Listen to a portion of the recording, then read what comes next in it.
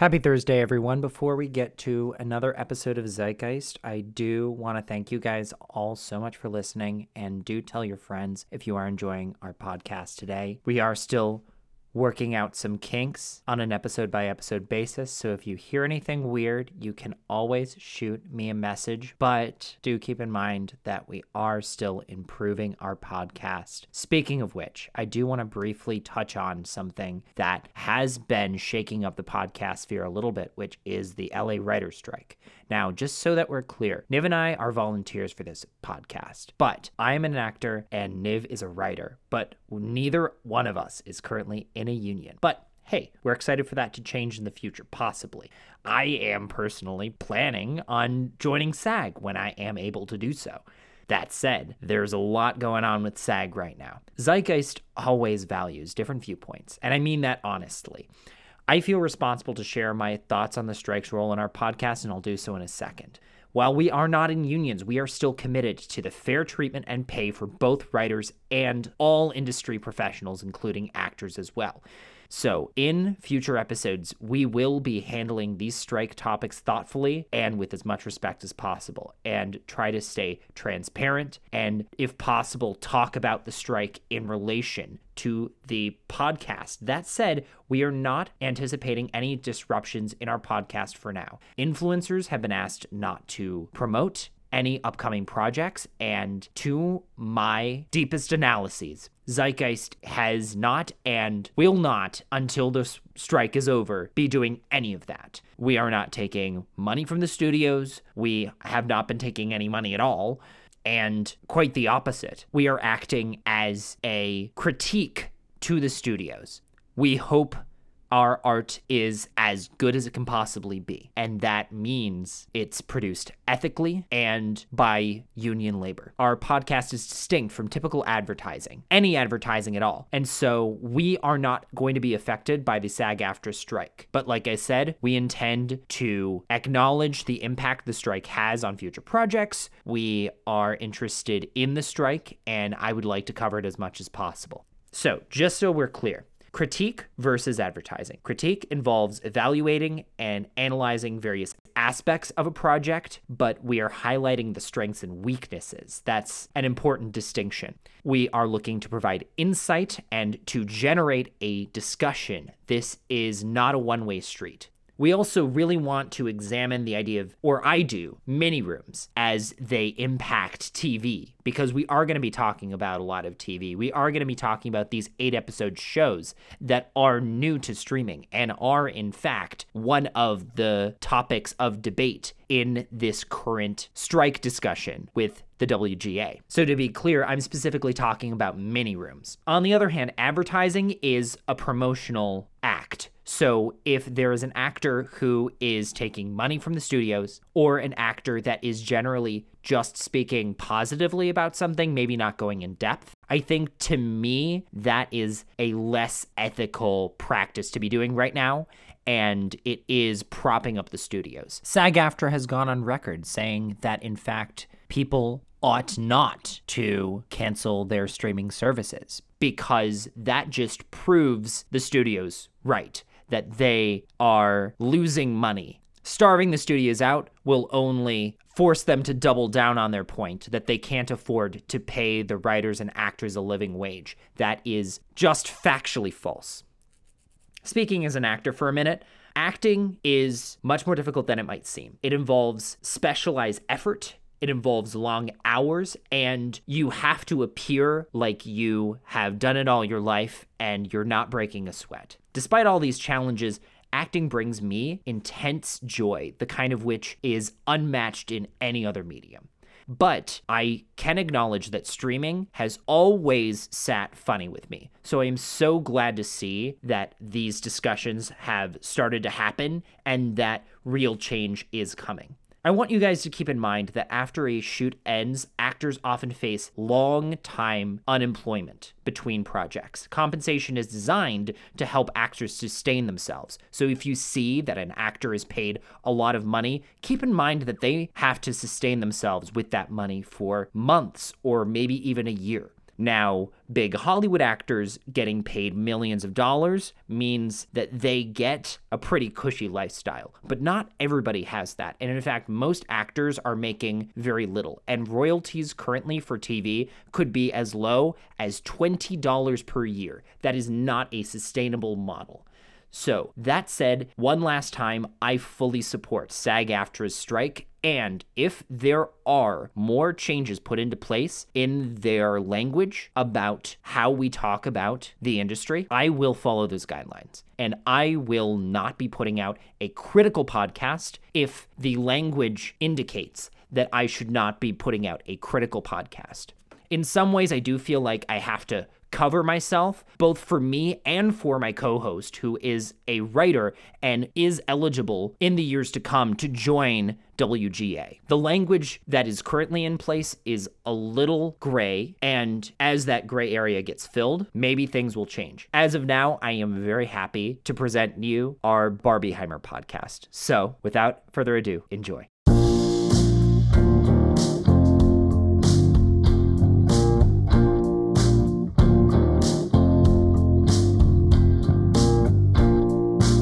What's up, guys? Welcome to Zeitgeist, where we talk about all the latest TV and movies while listening to the latest music. To keep abreast of our musical programming, do make sure you're listening on either Spotify or Mixcloud. Otherwise, you just won't hear any music between segments. Today, we'll be spoiling certain parts of Greta Gerwig's Barbie, and there will be extensive spoilers in the second half for Oppenheimer, as much as one could spoil that sort of film. I'm Jordan Conrad, and joining me is the only dude I'd ever want to mansplain The Godfather to me. It's Niv and Jordan. What's up, man?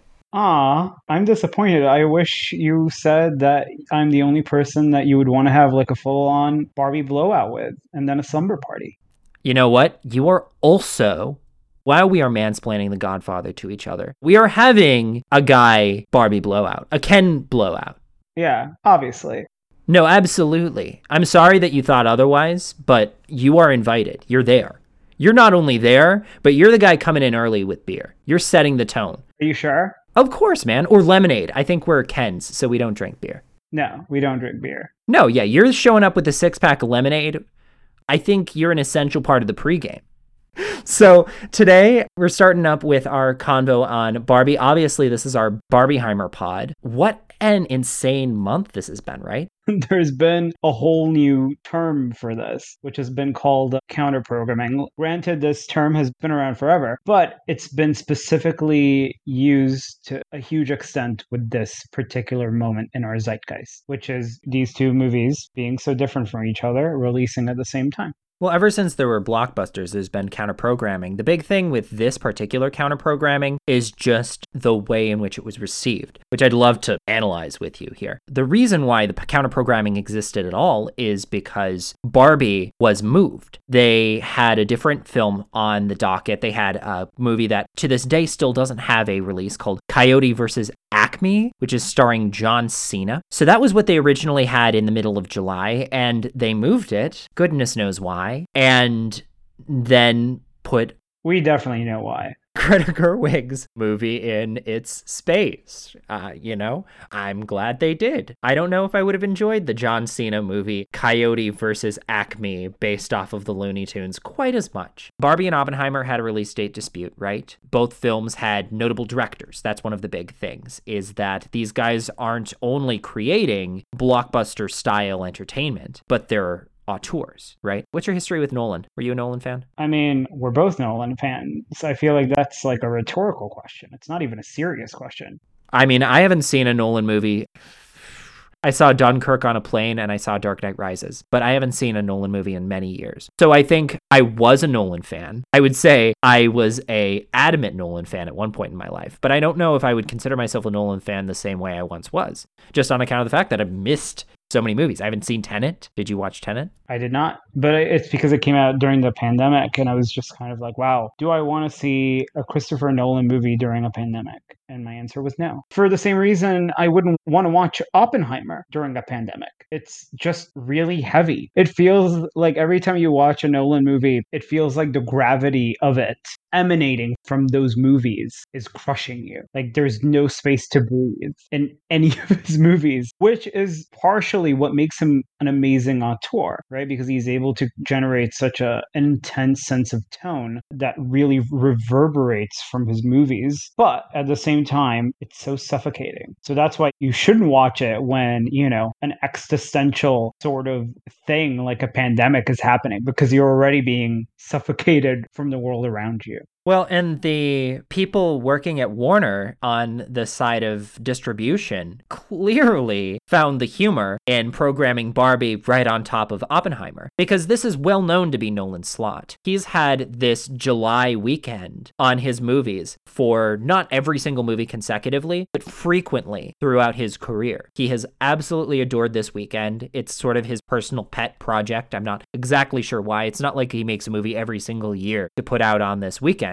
But when he does make a movie, it's almost always in this July slot. So it's well known, I think, to the people at Warner that that was something he did. And so when he moved to Universal with Oppenheimer, they slated Barbie right in there, particularly, I think, because Barbie is so, whatever the product is going to be so different, so unobtrusive. So, I mean, in the worst case scenario, vapid. I think that, look, we need to talk about the dispute as well, right? Because there is a sense of drama surrounding this dispute, that Nolan worked with Warner Brothers for almost all his films, because these corporations, specifically Warner Brothers, these studios, were like, you know what? Streaming is the future. Theaters are not. So it's best to put our products on there and drive up subscriptions on that, as opposed to support these theatrical blockbusters anymore. And Nolan, being old school, was like, nope, sorry, not about that. At the end of the day, these streamers and these studios, they're here to make money. And that's ultimately what it was about for Warner Brothers. And that's very clear with dropping Nolan, someone that they had a very long-term relationship with, and picking up Gerwig. And in the process, they got a win-win situation. Not only did they have a Greta Gerwig movie in that same slot, but they ended up having one that was this prime IP. It was the same reason why other studios in the past have been trying to make a Barbie movie, is because there is some pull quote that's been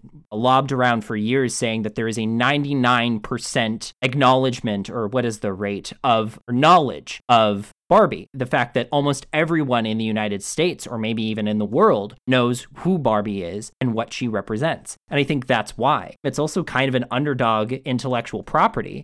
Is it? You really think so? Because it's something so strange. I don't know how one would make a Barbie movie. In the same way that if you made a Connect 4 movie, it would just be kind of a puzzle box of how you would create a movie based off of that. You can't really make a movie out of nothing. So a doll that is kind of empty, you have to think outside the box. And that's what Barbie is. I mean, as a movie, they had to think very much outside the box to create, no pun intended, something that is just very colorful and unlike a lot of the modern blockbuster trends. I mean, it does feel like a throwback to me. But also, you compare this to something like Dungeons and Dragons Honor Among Thieves. I think that is a good sort of case. Mattel versus Hasbro. Hasbro made a movie earlier this year based off of one of their IPs. And while Honor Among Thieves feels very much more in line with a heist movie, Barbie feels in some ways like plenty of other movies, but in other ways completely unlike anything that's come out this century. So that's kind of my take on the Barbie movie in general. I think putting it against Nolan was very intentional in that way, but it also completely fell out of either studio's hands, which is really what I wanted to talk about, which is that the release ultimately was a huge commercial success for both. Oppenheimer was not tracking for anything near what it ended up opening on. It was more marginal than Barbie, but I think that's for other reasons that I'll talk about a little bit later. Well, they're polar opposites, right? Barbie represents something colorful, something very feminine, whereas Oppenheimer represents darkness, but also something very masculine. Barbie, a doll, and the atomic bomb, which is kind of a crazy polarization, right? Because on one end, you have something that is considered extremely masculine, which is war, and then the other thing is a toy, which is considered the more feminine thing. And I think both movies do a really amazing job at subverting those surface level expectations or surface level meanings of both those things and what they have to do with specific gender dynamics. But ultimately, it's that sort of polar opposite sort of function, or more specifically counterprogramming, that allowed these movies to succeed. Because as you said, even though it was intentional, especially by Warner Brothers, to pit Barbie against Oppenheimer, you're right to say that it wasn't intentional to make both of them hyper successful because of how different they were. Yeah. Right. But the interesting thing about counterprogramming is that it's a technique that usually involves deliberately scheduling movies with different themes, genres, or targets to cut in on competition but still carve out your own niche. Do you have some examples on previous counterprogramming examples? Because I can think of one that actually involves Nolan. All right. I would love to hear yours first. That's 15 years ago. Mamma Mia and The Dark Knight both opened on this weekend, the weekend of Barbenheimer. And both were successful movies. But I think that this one is going to be more well-known than that one. But yeah, the other examples, and again, I think counter-programming is a tricky thing because it could be intentional. It can be intentional, marketing-wise. But I also think that a lot of it has to do with luck, as a lot of other artistic successes are. Because the other big examples that I found when I was researching was in 2002, About a Boy, starring Hugh Grant and produced by Universal, was released around the same time as George Lucas's Star Wars Episode II Attack of the Clones, produced by 20th Century Fox and Lucasfilm. Both movies were successful, but you didn't see crazy posters with Hugh Grant leading clone troopers against droids or something like that. And really recently, in 2022, Avatar: The Way of the Water, produced by Disney, was released at the same time Puss in Boots: The Last Wish was released, which is produced by DreamWorks, again, / Universal. Universal has been doing this for years, where they've been like in a counter-programming sort of battle or alliance, in whichever way you see it. They're mad dogging the other studios, huh? But I think this time they've been the ones on the other end of that stick, where Warner Brothers was chasing them as opposed to the other way around. That's pretty cool to be that person. But Puss in Boots 2 didn't exactly stagnate. I think it had about as much legs as Avatar. Granted, I think that's because it was a particular part of the Christmas season and January, when there was just like a lack of children's entertainment. So Avatar: The Way of Water did overshadow it in the same way that Oppenheimer is a little bit overshadowed. But I think Puss in Boots probably is a better example of how things can get squashed. Well, it's also important to note that it's weird to say, but Disney and DreamWorks have had a very, very long rivalry with each other, starting all the way back from the movie Ants and A Bug's Life. But it's because a lot of people from Disney moved to DreamWorks. But there's also the whole studios creating movies that are similar to each other. I think in the most recent zeitgeist, that would be like Batman v Superman and Captain America Civil War, or the multiverse thing where The Flash, which we're going to be talking about next episode, was programmed to try to open around the same time as Multiverse of Madness. That, of course, didn't work because, again, pandemic. But it still hit the multiverse zeitgeist because we're unfortunately living through it and it's not ending. But speaking of development, I think that we should talk about how sort of insane Barbie's development cycle was. Because as you said, it was a very popular IP and everybody wanted it at one point. It was bouncing around different studios, right? Where was it before Warner? The original rights was actually with Universal, and they literally did nothing with it. There was no script, there was no production. It was in development hell until it eventually shifted to Sony, who did a bunch more development with it. They hired a bunch of screenwriters, and the original film was sort of envisioned as an anti-Barbie sort of girl boss take, which was really popular sort of 10 years ago. And the comedian / actress Amy Schumer was attached to star. The idea circulated between many, many screenwriters, as I said, one of which was acclaimed Juno screenwriter Diablo Cody, who sort of opened Pandora's box on this development cycle when Greta Gerwig's and Margot Robbie's version of Barbie came out. And it's sort of insane. I agree. It could not have happened without adding Diablo Cody, because Diablo Cody kind of created the idea in the general Hollywood sphere that there could be a feminist Barbie movie. Having Amy Schumer in the role was definitely that kind of choice. But also, I think Diablo Cody proves how difficult a Barbie movie is. During the process of Barbie's commercial release, the advertisements and the general ad campaign that was going on, Diablo Cody was actually reached out to by GQ, and she had this to say about her script. She said when she was first hired for this, she didn't think the culture had embraced femme or bimbo as valid feminist archetypes yet. If you look up Barbie on TikTok, she says, you'll find this wonderful subculture that celebrates the feminine, but in 2014, taking this skinny, blonde, white doll and making her a heroine was a tall order, and that's absolutely true. And she says it perfectly. The fact of the matter is, with this new TikTok culture and with this embrace towards bimbofication, as the TikTokers tend to say, that is, I think, essential to the fact that Barbie is on track to make $1 billion.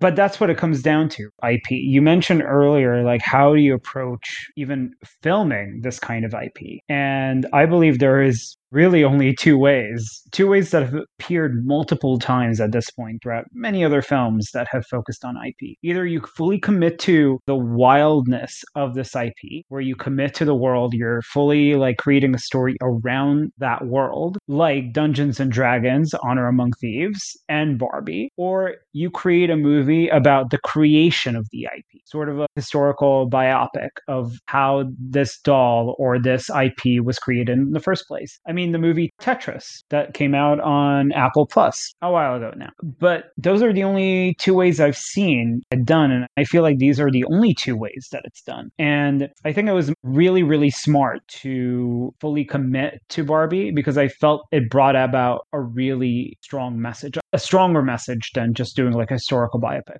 Not to say that a historical biopic about Barbie wouldn't be interesting, because I did a lot of research about the actual creator, because I actually was able to convince my mother to go see Barbie based on that research because it actually connected with her. But at the same time, Barbie is not so much about the people who created her. I don't think that's where the true power is. I think the true power comes with what the IP represents.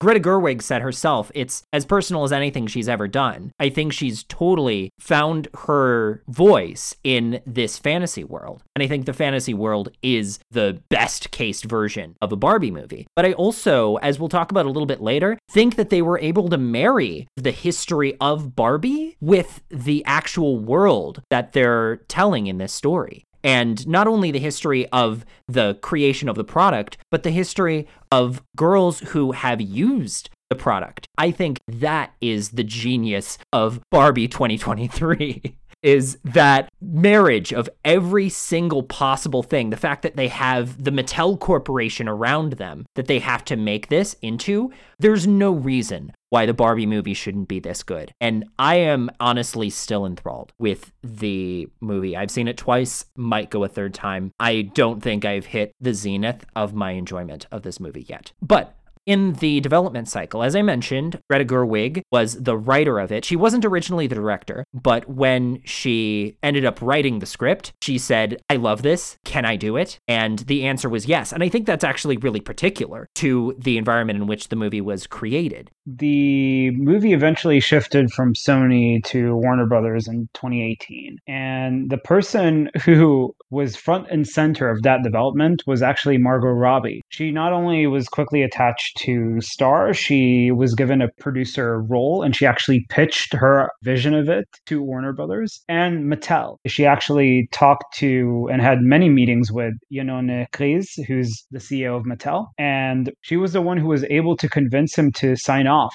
on this movie full on, which was amazing. Like, I think Margot Robbie should get a lot of kudos for making this movie happen, because without her, this movie wouldn't have happened. We can sing praises to Greta Gerwig all we want, but I think the one person who was absolutely essential in every sense of the word to making Barbie 2023 happen was Margot Robbie, which is kind of insane as well, because there have been a lot of videos popping up showing Brad Pitt calling her a Barbie and her being like, no, that's not who I am. And then then flash forward many years later, and she's like, well, I did it. I became Barbie. Speaking of Greta Gerwig, eventually Margot Robbie approached Greta Gerwig, who is an acclaimed director and actress, who we know directed Lady Bird and the 2019 adaptation of Little Women. Both movies were not only critically acclaimed, but were recognized by the Oscars as well. And there was, even with Barbie, even with such a huge IP as Barbie, I had no doubt in my mind that it would also be Oscar worthy when it eventually came out. And those thoughts were only reinforced by the condition that Greta Gerwig requested from Margot Robbie in order to jump into this process of writing the screenplay. She requested that she write the screenplay with her life partner, Noah Baumbach, who is a renowned director and screenwriter in his own right, writing and directing Marriage Story on Netflix.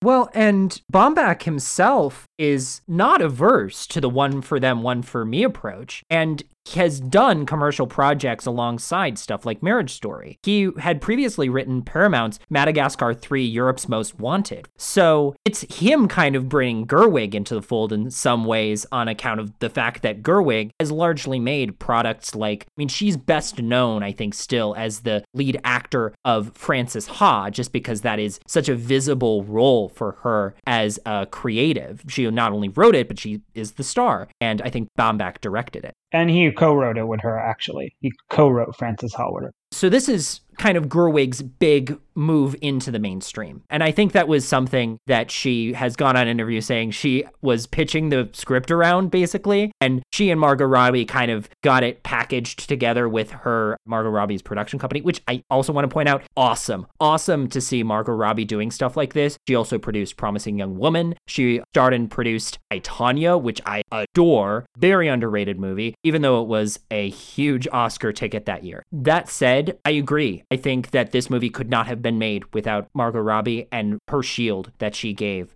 to the team. And so not only was she a great actor in the movie, but as a producer, I think top notch and goes along with the greats, Joel Silver and all of the iconic 80s producers of yesteryear. I think Margot Robbie is the new version of that alongside Brad Pitt. And I think it says a lot that Warner Brothers, who's renowned for meddling in development cycles, actually gave Greta Gerwig and Noah Baumbach complete creative freedom, thanks to a large push by Margot Robbie. I don't think Barbie as a movie would have been successful if it was meddled by studios too much. And Warner Brothers has been renowned to do that with their other big blockbusters, like the movies in the DCEU, which have had reshoots upon reshoots upon reshoots because executives are never happy with those movies. But that's the thing. The executives were able to finally give creative freedom to Noah Baumbach and Greta Gerwig, largely in part because Margot Robbie was like, yo, let the artists do their work. But I personally felt that that was like a double-edged sword, because even though they are astounding screenwriters and did a really good job with the script, because they were astounding screenwriters, I think they did a couple of drafts and they were happy with it. But I would have wanted to see what would happen if they kept working on it for another one or two drafts. It's like a bread, man. You gotta let it rise. And you know what? When I dug into this wonderful loaf of Barbie, I was on cloud nine. I don't think I will agree with your critiques, but I'm happy to hear them and I'm excited to touch on them. But my first round of applause goes to, and I've already said it, Miss Margot. She, as Barbie, has this incredible, okay, so actor corner, Jordan's actor corner. I have to do it once in every single section of a podcast. This is the time to do it. Her physical presence is just like a doll. She speaks like a doll. She moves like a doll. And that is not only in certain sections of the movie. It's not like when she becomes what she becomes later in the film that she takes on new characteristics as her character grows and changes. But the whole time she has these great character gags that feel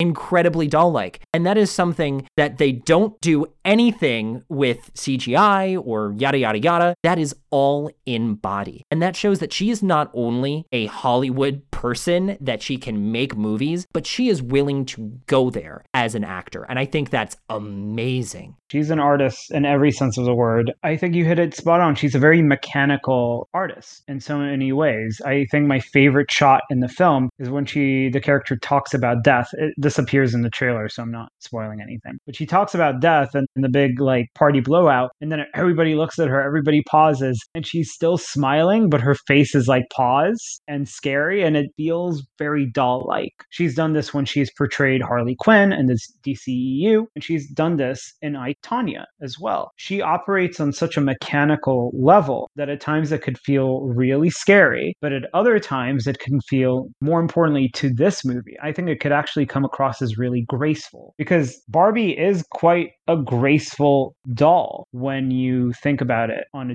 deeper level, because that's what she's supposed to represent, right? Femininity in a graceful way. Yeah, I mean, stiff but effortless. And that's not easy to do. I would consider it balletic. That's the way I would call it. And, plenty of actors. And what is ballet if not graceful?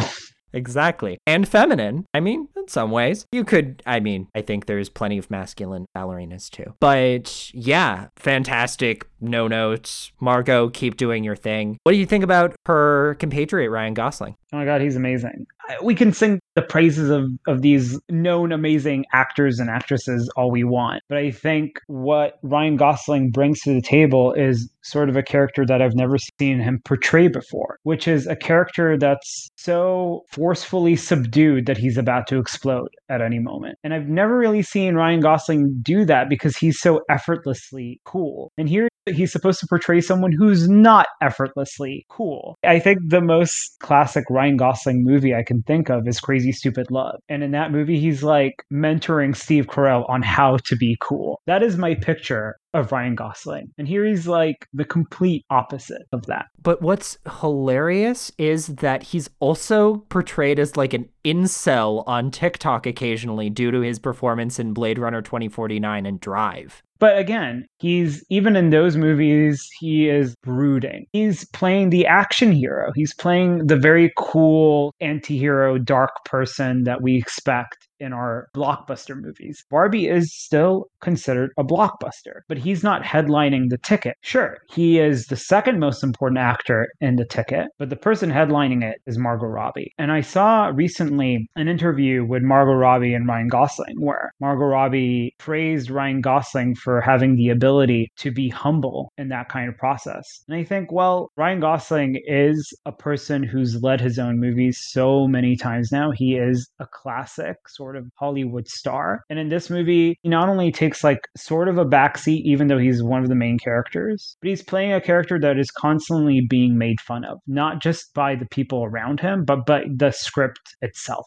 And at the beginning of the movie, he's a blank slate, which means that Ken is a really exciting character from a screenwriting perspective because he can go in so many different ways. And I love the space he goes so much that I'm not going to talk any more about it. You're going to have to see it for yourself if you haven't already. But I think the awesome thing about Ken, but also something that has rustled the discourse, is that in the second half of the movie, he does get a lot of interesting material. And it's material that some might call superfluous in some corners of the world. I think you know exactly what I'm talking about when I say superfluous. Or character growth.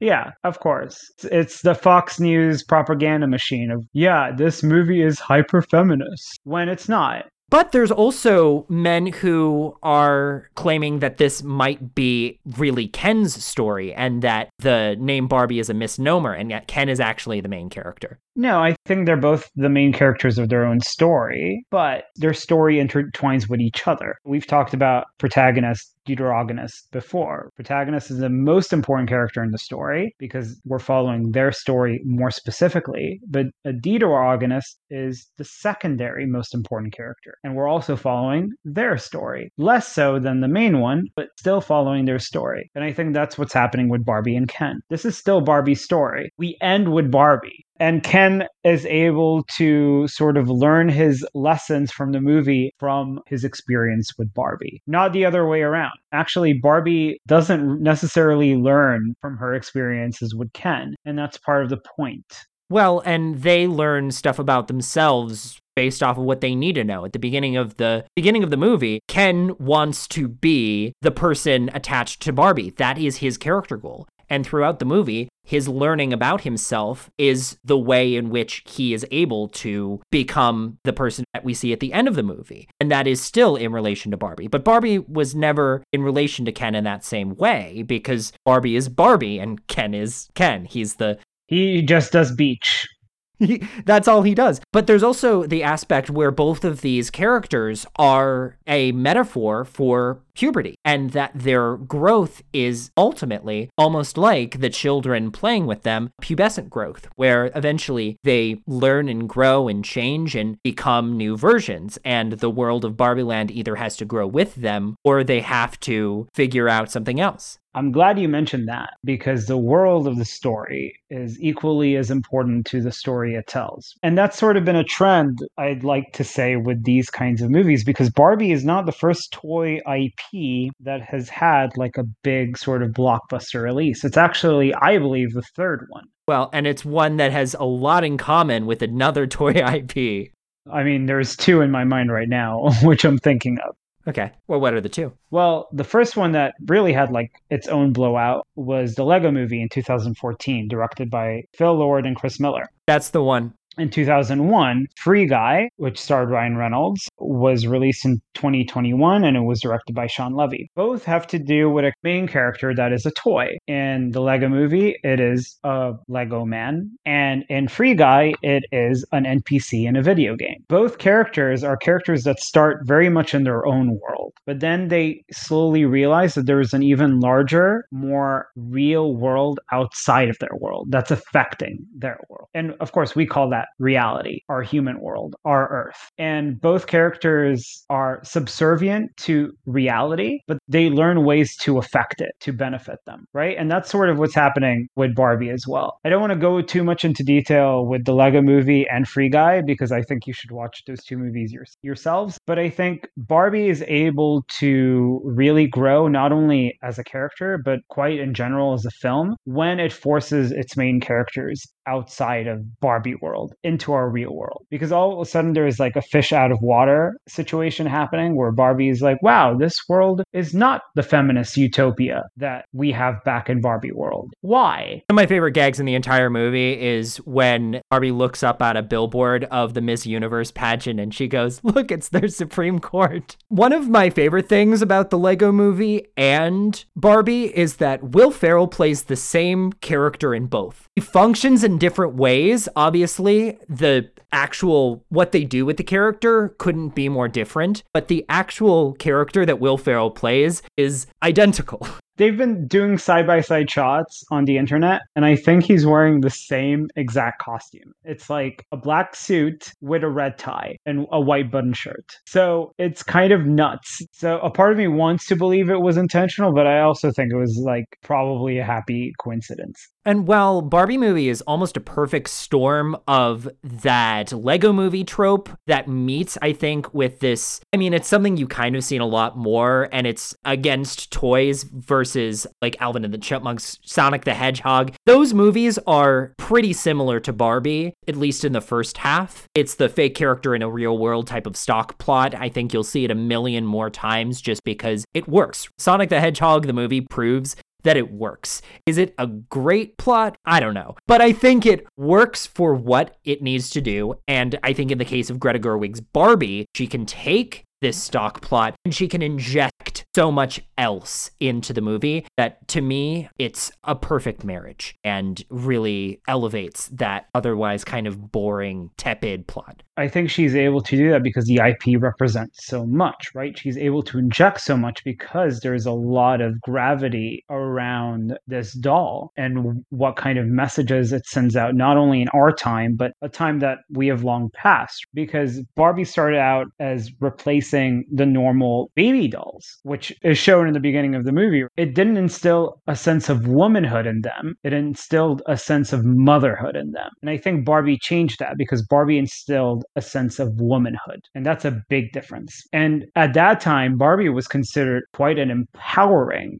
IP because it represented something women could and should be, just like those baby dolls did as well once upon a time. But as times change, IP messages start to turn, started representing the impossible standards we put on women, that women should look quite slender, and they should wear certain things. They should look a certain way. And if they didn't fit the perfection that is a Barbie doll, then they weren't good enough. And I think that is the message of this movie, that Barbie represents so much good and bad. And it's the kind of messages we as people embed on the doll that ultimately, those are the messages that we get back. I mean, gender is obviously something that's important to every individual person, but it's also not something that's going to define an individual person either. And I think that's the thing that the Barbie movie really gets to at its core, which is that Barbie herself isn't even Barbie. The idea of that physical perfection still doesn't exist inside Barbie at her core. When you learn more about the character, you learn that she isn't Barbie. She is playing the role of Barbie, maybe, but she's only as Barbie as a person can be in a day. And so I think it's an important intro to feminism to someone who might otherwise be put off by the buzzwords that are in the movie. And sure, there's gonna be people who only listen to Fox News and who will be immediately turned off when the word patriarchy starts being dropped. But if you are at all interested, I mean, we're two guys on a podcast, right?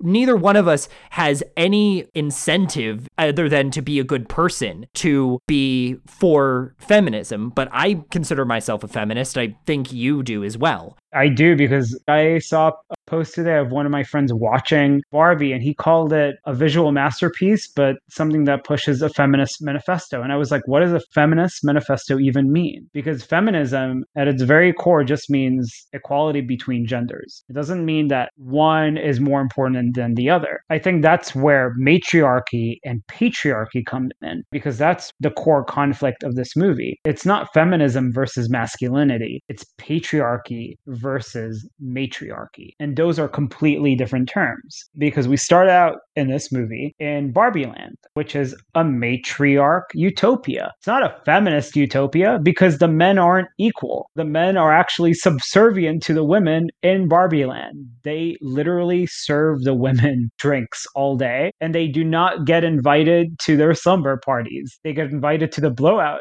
They sleep on the street, as far as we know. Ken does say that. They sleep on the streets. They don't have a house. But also, Ken's journey is more than just about his masculinity. It's about being emotionally involved and known and cared for. And that's the way in which, of course, his journey is parallel to Barbie. But at the same time, it does have to do with masculinity, right? Because his belief of getting that recognition that he craves for is through masculinity. It's through that chest pumping that we talked about in Top Gun many episodes ago. It's because as soon as Ken arrived in our reality, he realized that it is a world run by patriarchy. And he realized that men, even though that power has been more subdued, thankfully, due to a stronger push of feminism, it's still very much apparent that our world runs on patriarchy. It's just better hidden, as the movie itself points out. Masculinity has always been a surface level thing that has been designed to hide the vulnerable states of men, because vulnerability in our patriarchal world has always been deemed as weakness. And that's what Ken is replacing his vulnerability with. He realizes he can't be vulnerable with Barbie because she's not a true partner to him. He is her servant. And the only way he can be happy is if he gets noticed by her. That's something that's pointed out in the movie right away, that Ken is only happy when Barbie looks at him or gives him attention, even for a minute. And if that attention is swayed to a different direction, he becomes so depressed, which feels very real. It feels like such a masculine thing to do. Men do it all the time. They get so obsessive with their supposed partners that they're like, whoa, if you talk to another man, I will get so jealous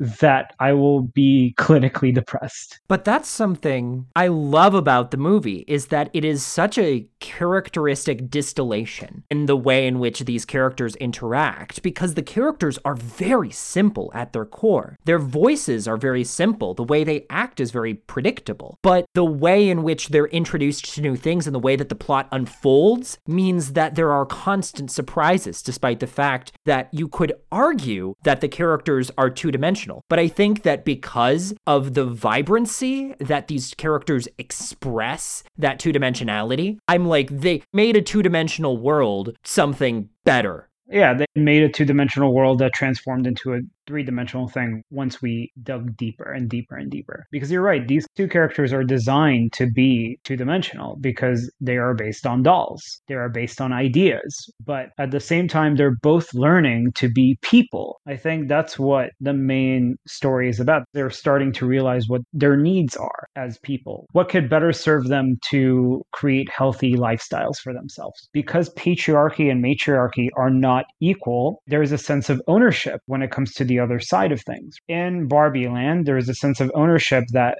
the Barbies feel like they own the Kens, that they need to serve them. Whereas with Ken and later the other Kens, there is a sense of like, no, we're in a relationship, so I own you. It's not the other way around. I own you. And Ken took over the Mojo Dojo Casa house because he learned something that Oppenheimer also learns, which is property is theft. It feels very real in the sense of gender dynamics, that when you're in a relationship with someone, whether it be a friendship or a romantic relationship, there's always a quid pro quo. But that has to do more with gender dynamics than anything else. It doesn't have to do with a sense of loyalty necessarily. It just has to do with the ideas that have been instilled in us for many, many, many generations of like, yo, that dude is your bro, then that bro needs to act in a certain way, under certain rules, under certain guidelines of what a bro means that we arbitrarily created in our society. None of it makes sense, but we try to create rules around our relationship, even though, people are people. You can't create stringent rules like that. You can try to follow them. A lot of people definitely try to. They're hard to follow because ultimately, when you're in a relationship with someone, you don't become one person. You don't become one blob of a person. You're still two individuals trying to make something work. And that's the thing. I think Barbie is particularly brilliant, not just because it talks about patriarchy versus matriarchy. It also talks about moving beyond just those gender dynamics, moving beyond just gender. I think what I love so much about Gerwig's vision in this movie is that she is able to have a specific vision for something that is as broad as what you're talking about. The whole idea of gender is based in a human need to be seen and a human need to have things happen for yourself and to feel fulfilled in what you do and the people around you. And that is something that absolutely comes through in the final moments of Barbie. And what I really love about her work in this film is that she doesn't feel so tied to the way in which we expect stories to happen in a modern blockbuster. It's so logically sort of up in the air. How do you get from Barbie Land to the real world? Well, you just have to do this silly little ritual where you sing the Indigo Girls.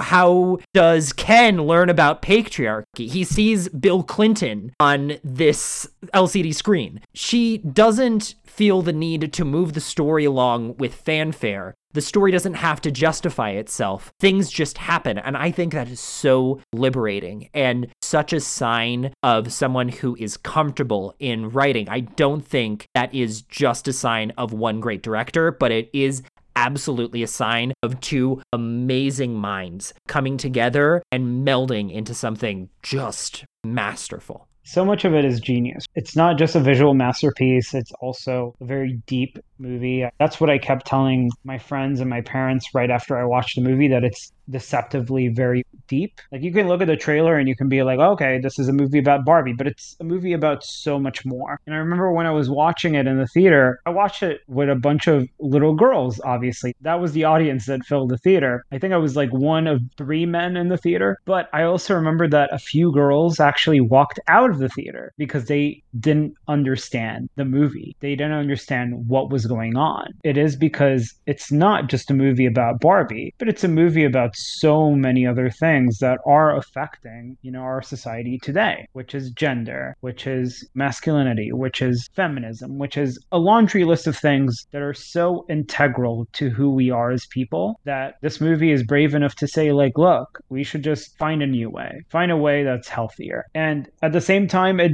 does this nonchalantly because these are things that we have known for many, many years. That so much of this conversation, we've been having it for so long. wrong, about like what is the right way, what is the way that it should be done. I think Greta Gerwig and Noah Baumbach answer it just really simply, and they answer it in the most liberal way possible as well. Just be yourself. That's all you have to be. I really think this movie blows my expectations, not only for a Barbie movie, but maybe for a summer blockbuster in general. But you mentioned that you wish they would have gone a little bit of a different direction earlier. And I wanted, since we're talking about their sort of general vision in the context of the plot, I wanted to ask you about that. I'll say personally, to start out, one of the things I thought would be interesting. I don't think I have any qualms with the movie. Oddly enough, I think I just really like the movie. You would give it a 10 out of 10? Yeah. But, and I've seen it twice, and it hasn't faltered at all. So I'm going to do it a third time. And after that, I think this might have to go in my masterpiece section. Here's my thing, though, is if I were to make a critique, what I would say about the movie is that it focuses a lot on Ken in the second half. And I love that version of this movie. What I could see is the fact that there are a ton of amazing actors who are on the sidelines, who have a couple of great gags, too many to list. And they have a couple of great gags. And then that's it. That's all they get. Because this is a focal movie on Barbie, and we have to get back to Barbie. And the movie ends, as you mentioned, with Barbie. So then you get to the question of, what about the rest of this team? Could this have been an ensemble movie? And my answer is yes, it could have. It wasn't. They didn't decide to go that way. But if they had focused the plot mechanics in the second half more heavily on the Barbies in the rest of the world, because they're all named Barbie, all the rest of these Barbies, if they all got to do the same stuff that Barbie and America Ferrera's character Gloria did in the second section, I think that would have been pretty much the same mechanical device, but you would have allowed those secondary characters a little bit more time in the limelight. And when you have somebody like Issa Rae playing a Barbie, it's worth giving her a little bit more to do. I feel like you encapsulated my qualm perfectly when you mentioned America Ferrera, because this is the first time we have mentioned her, and she's a big part of this movie. I mean, her monologue has been quoted almost everywhere on the internet. It's a brilliant monologue about what it means to be a woman. It's great. It feels so real. It's as a heterosexual man, it really stings you. Yes, it does a little bit. I had a couple of those stings throughout the movie, to be honest. But I think that monologue, I think you've already encapsulated it with your earlier talk about genders. So I think we've covered that ground. But needless to say, I thought both America Ferrera and Ariana Greenblatt, who has had a really great year in cinema in general. I thought America Ferrera was one of my favorite actors in the movie. And because we're talking about her, I had to give her a shout out because she has always had this talent in her. She was an absolute powerhouse as the titular character on the AMC sitcom Ugly Betty. And while that show is not without its problems, she absolutely kept that program alive, if not single-handedly, then practically so. And then she went on to do another amazing show called Superstore. I mean, she's a very successful and very great actress. And that's why it... But a TV actress. And I'm glad that she found her way to this blockbuster of a movie because she deserves to be there. But at the same time, my first qualm is that I feel, and I mentioned this a little bit earlier, that I think that Noah Baumbach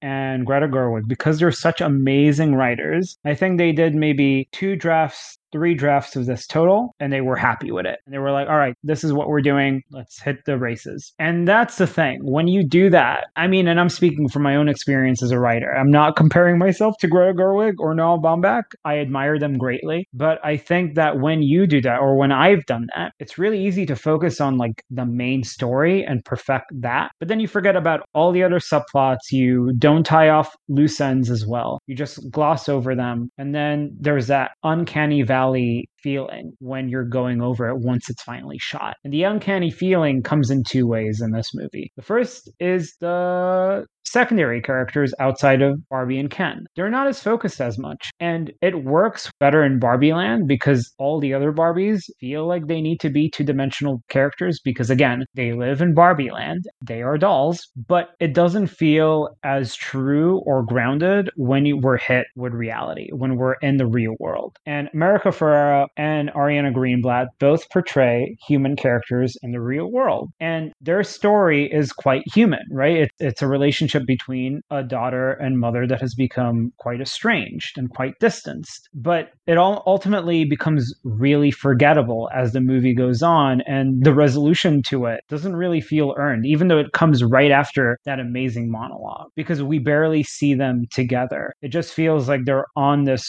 Barbie land ride and that fixes their problems. That doesn't do it for me, especially when they try to put so much focus on it, and so much focus on it feels lost. That's the only part of the movie that doesn't feel deep. To me, I think the monologue is the culmination of America Ferrera's plot. That's how I read it. So that's why I didn't need anything else, because ultimately what you're talking about is screenwriting mechanics. And what I find liberating about Barbie is that I find it frequently breaks the rules you read about in these books, and I think is better for it. You absolutely can say that, and that is true. But then when you look at the characterizations found in both Barbie and Ken and how deep they are, you're all of a sudden are like, well, these other two characters are also getting a similar amount of focus. Why aren't they as deep as these two characters that are dolls? So that's what I mean. Monologue or no, when you compare them with the two main characters, they feel flat. And it just creates this feeling where it just feels like, oh man, I wish they did more with those characters. Why didn't they? Because that relationship was the catalyst to the reason Barbie went to this world in the first place. It just feels like a plot device as opposed to something that is actually integral to the story. In fact, I actually told this to a friend that story would have worked better without the daughter-mother relationship. It might have actually worked better with just America Ferrera's character. Greenblatt was extraneous at a certain point in the film, a little bit. Well, more than a little bit, because ultimately it's the relationship that America Ferrera has with Barbie and what Barbie means to her, as opposed to what her daughter means to her. But I loved seeing her and her daughter get to experience this together. But it's mainly just from the rule of that I think it's sweet that a mother and daughter get to hang out with Barbie. I don't know if there's really a mechanical explanation for that. It's just something that I liked to see. So I'm not going to counter you with anything. I'll just be like, yeah, Ariana Greenblatt, awesome actor. Great to see her.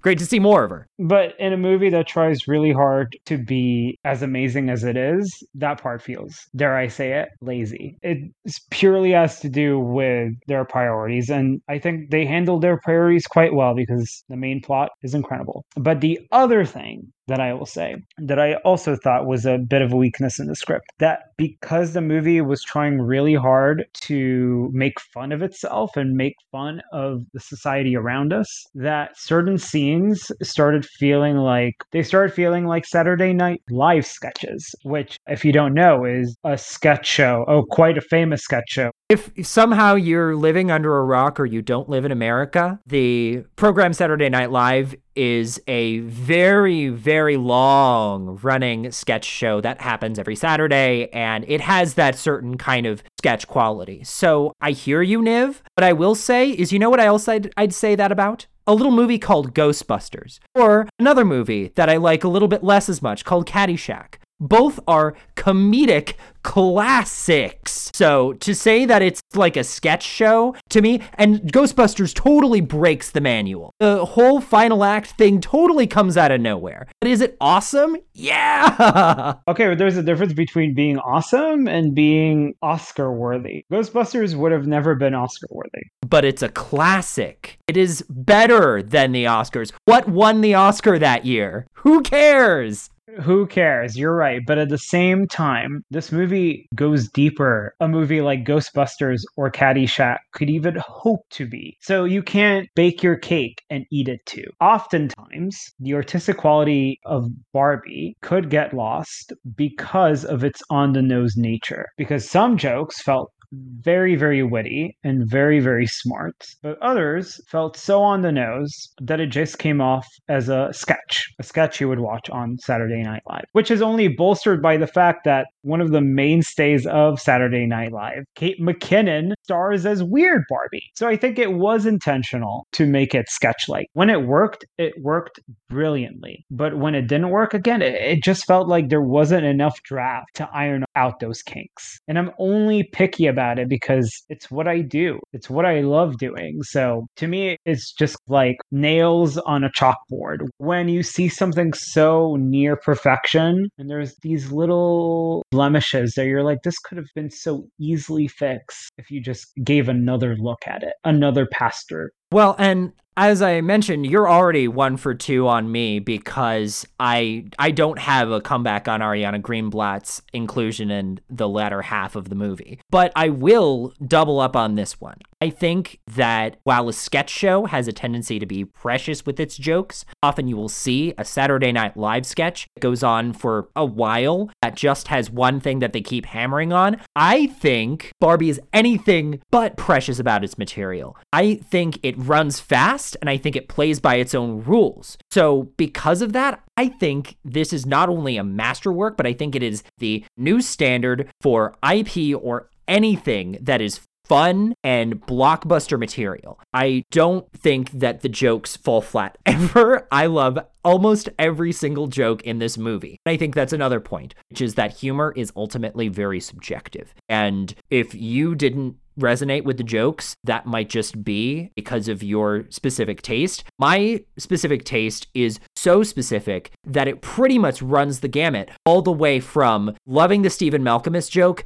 to loving when they needle drop push by Matchbox 20. And that is pretty wide. And I loved every minute. I mean, I was on board for at least 90% of the jokes. It was just like the really cringe-worthy moments that I was like, well, I understand why it's cringe. It's supposed to be cringe, but this is too cringe. It just felt like tonal whiplash at times, which when the movie does that well, it really, really worked because it's supposed to tonally whiplash you with like this glossy Barbie world and this very deep, real message. But at the same time, it could go too far without actually giving it another pass through. Is this actually working? Is it not? Because you're right, you can break the rules, but you can't recreate the wheel without making the wheel first. And speaking of rule breaking, in a second, we gotta talk about how Christopher Nolan bends the rules of filmmaking with Oppenheimer. Not just bends, he literally, instead of a wheel, he made a square. Do you think it's more severe than the Barbie mishaps? Oh my gosh, atomic level severe. What would you rate Barbie? Oh, 9 out of 10.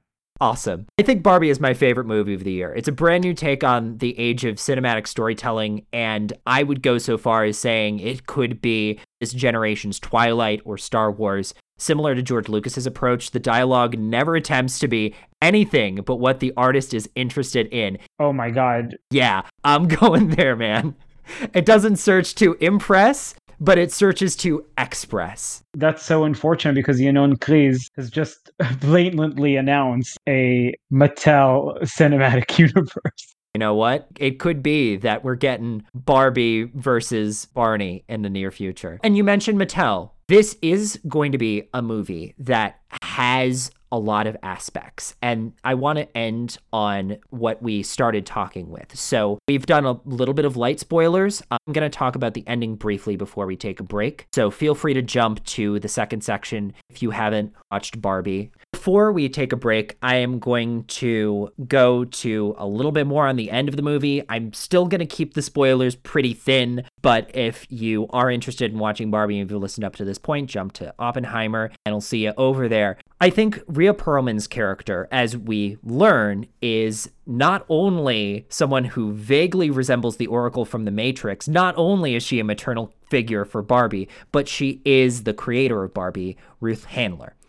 And I think her character is important in a totally different way. Yeah, it's kind of like a fan service thing, right? Because she's not only the creator of Barbie, she is one of the co-founders of Mattel. So she created the company, which was originally like a furniture company, and it only pivoted to a toy company because she herself specifically created the Barbie doll. Her other two co-founders, which one of them was her husband, didn't believe in the project at all. They actually were like, no, we would make far more money by just selling this furniture. And she didn't stop and she started selling it like by herself and it blew up. So eventually It convinced these other two men to pivot alongside her to her product, which they took credit for, obviously. But I think what's especially interesting as well is that Ruth Handler, again, was a real person. She wasn't just a real person, she was a Jewish woman. And she was a Jewish woman who created a doll that represented everything that wasn't Jewish. Blonde hair, blue eyes, tall, slender. It represented a more European and more American look, and it all had to do with marketing. Ruth Handler had a very powerful statement in the film that humans have finite time living, but ideas live forever. I think the real Ruth Handler understood that she lived in a world that didn't play by the rules of her ethnicity or her religion, and she instead had to play by the rules that the world dictated on her. So she created a doll that appealed to a wide audience as opposed to just to her. And that's how she was successful. That's how this IP became hyper successful. And I'll tell you right now, when I researched this movie, and even when I watched this movie and quickly realized that her character was Jewish and that the person was Jewish, I was shocked. I didn't know that the creator of Barbie was Jewish. It just didn't make sense to me. But it ultimately comes to what is corporate, what is marketable. And I think that's what Mattel is doing. They're not expanding the idea, they're not deepening the idea like Greta Gerwig did. I think they're just cashing on it. Because as we said in the beginning, it's all about the money. It's not about the ideas that last forever. It's about the ideas that earn you the most money.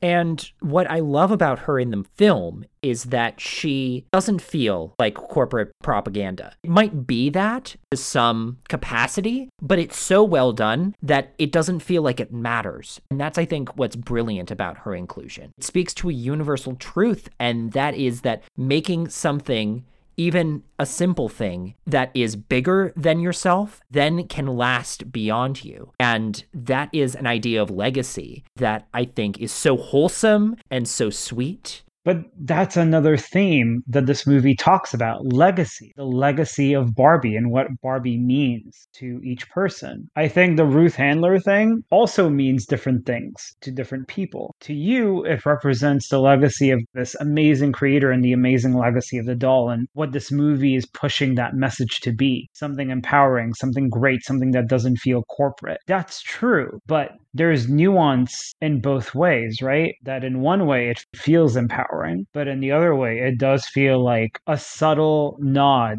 towards corporate fan service. And both those ways can exist at the same time. Just like Barbie can be something that empowers women and disempowers women. That's the interesting thing about legacy, is that it's a tricky subject. You can have a legacy that's as beloved as Ruth Handler, but context is important. When you have a legacy that's as mired as the subject of the movie Oppenheimer, you get into some nasty territory, and we're going to be talking about all of that in detail right after this quick little musical interlude. Stay tuned.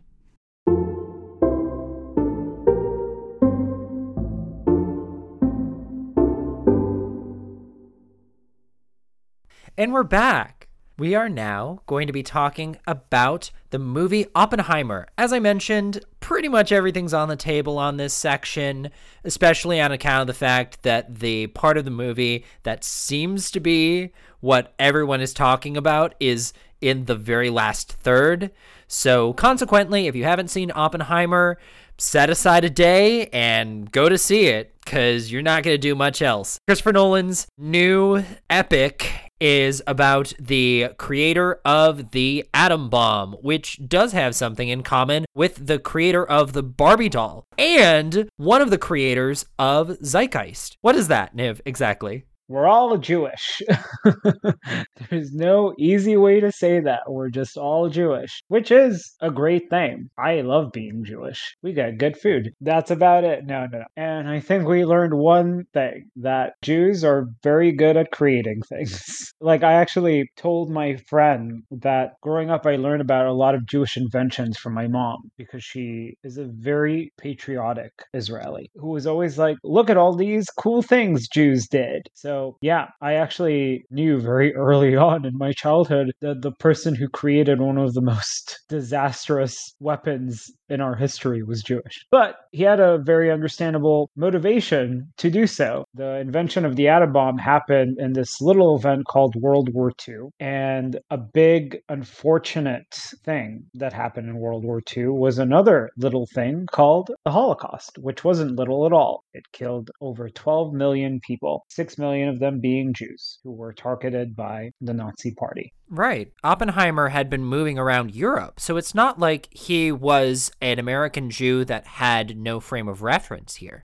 No, he actually worked with German physicists. He studied under them, and the movie even refers to his mentor being his rival in the arms race that was happening in the war. Oppenheimer was developing the atom bomb in the United States, and Heisenberg was attempting to create his own version of a superweapon, which was unsuccessful. We talk about these two Jewish creators, Ruth Handler and J. Robert Oppenheimer, and the Jewish nature appears far more in this movie because it's more prevalent. In one way, you have a movie like Barbie that doesn't talk at all about its Jewish influence because it isn't important. It's focused more on the creation as opposed to the person behind it. As we talked about in our Barbie section, movies about IPs tend to go in two different directions, right? One is a biopic and one is fully investing. Barbie chose the latter. I think Oppenheimer smartly and wisely chooses the former because the atomic bomb is not only a serious subject, but it is intrinsically connected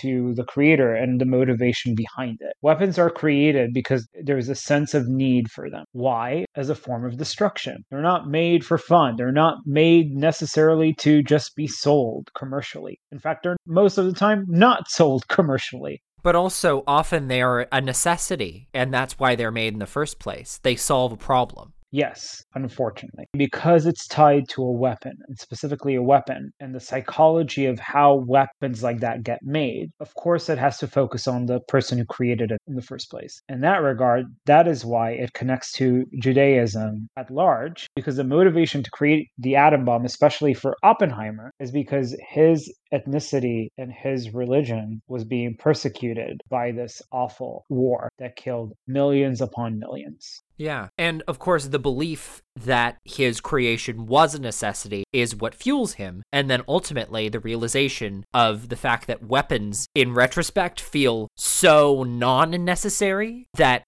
that's the whole other part of the Oppenheimer narrative. And we see all of this interweaving amidst the first 2 hours. Ironically, I think Benny Safdie is the one who looks the most Jewish in this movie. Cillian Murphy is, from his name, obviously not a Jewish man, but he does have very nice cheekbones. There is a thing about Cillian that his castmates have said in interviews that it was hard to do scenes with him because they would get lost in his very, very blue eyes. Which again, when you think about the quote unquote Nazi ideal of a person, it was blonde hair and blue eyes. Cillian having one of them does not necessarily create the image of like, yeah, this person is playing a Jew. For me, I had to suspend disbelief a little bit to be like, oh yeah, okay, this Irish man is playing a Jewish man. Absolutely, I had to suspend disbelief. But at the same time, he did such a great job because he's such an incredible actor. It didn't take much to just convince me to be on this ride with him. Not to mention the fact that this is his first leading role in a blockbuster, let alone a Nolan film, which he has appeared in so many of them at this point. Yeah, but he's never been the lead, which is so cool. But he's also considered, I think, by many, considering his nearness to Nolan, that he is a movie star. But to me, he also kind of seems predominantly a TV star due to his proximity to Peaky Blinders, which is, other than the Nolan movies, what I consider him best known for. I had this conversation with my sister who loves him. She has lived in Europe, so she's been aware of his talent much longer than me because she's seen some of his smaller things too, like his more indie films. She told my mom, yeah, Cillian Murphy is a really known actor. He's really amazing because we were talking about them potentially going to see Oppenheimer. And my response was like, well, he's not famous, not compared to the other actors in this movie. He's not that famous. Like you can't compare Cillian Murphy to Matt Damon, Robert Downey Jr., and Emily Blunt. Like, you can't compare him to Iron Man, Jason Bourne, and Mary Poppins. But what I did admit and was happy to admit was that he is a really, really great actor. In fact, more than great, he's incredible. And he's finally getting the spotlight that he deserves. But I think the reason he isn't as famous as those other three I just mentioned is because Cillian Murphy is renowned to be an incredibly private person. He actually doesn't like being famous. He hasn't done many interviews. He's barely on press tours. He's on the biggest press tour of his career right now, though. His career has not had a ton of them, and he's still truncated. It's just that he's the lead of the movie, so he has to be on these shows. But what? Like, he's on Marin, he's not doing Chicken Shop Date. But that's what I mean. If someone were to ask him, hey, can you be on Fallon tonight? There has been a lot of indication that he'd be like, nope, that's not my thing. Well, and there will be no Fallon for him.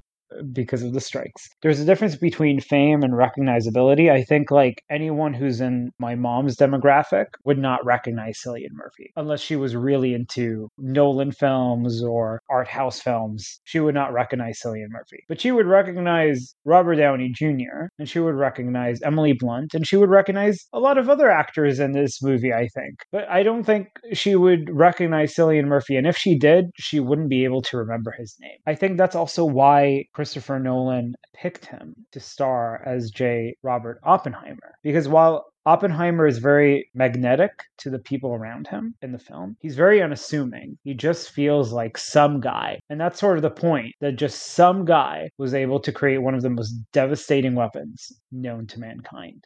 I think he reminds me a lot of what people say that Abraham Lincoln was like, charismatic, but kind of subdued. And I almost wish that he could do a Lincoln biopic. I know it's been that long since there was one, and obviously Daniel Day-Lewis is a phenomenal actor, but I think his faculties are very robust and very loud. He just has a natural instrument that can play a lot of different notes. And I think that made him a really interesting Lincoln. But I think in terms of what an actor can do, there are limits. And Daniel Day-Lewis did the best that he had, as he always does. But I think that Cillian Murphy could do something totally different. What you're saying is absolutely true. He has that charismatic, but also yet brooding and subdued sense to him. I think that's what was attractive to Nolan in the first place, because least you forget that he was actually in the running to play Batman in Batman Begins. And he was very close to being cast. In fact, he was actually screen tested in a couple of scenes, but eventually, as we both know, Christian Bale got the part instead. Well, and you were talking about the supporting cast, which is a lot of A-listers, A and B-listers across the board. But particularly Robert Downey Jr. and Matt Damon don't seem to want to be A-listers anymore in that way. Robert Downey Jr.'s last major project I know about was a documentary called Senior, which doesn't feature him at all as the primary target. It's his father, Robert Downey Sr., who was a very interesting art house director. Senior is on Netflix for those who are interested. And then Matt Damon, who has a movie called Air, which is also on a streaming service. And he has a couple of random projects alongside his close friend and Air co-star, Ben Affleck. And honestly, Robert Downey Jr. being second fiddle to Murphy is, I think, really fascinating, and also might be my favorite Robert Downey Jr. performance of all time. It's so much more interesting to watch him play this than just another Iron Man type. And to me, the actors I'm more puzzled by are the ones that are just relegated to the background, which I'm going to hold off on that on account of the fact that I do want to highlight one other actor in the main cast,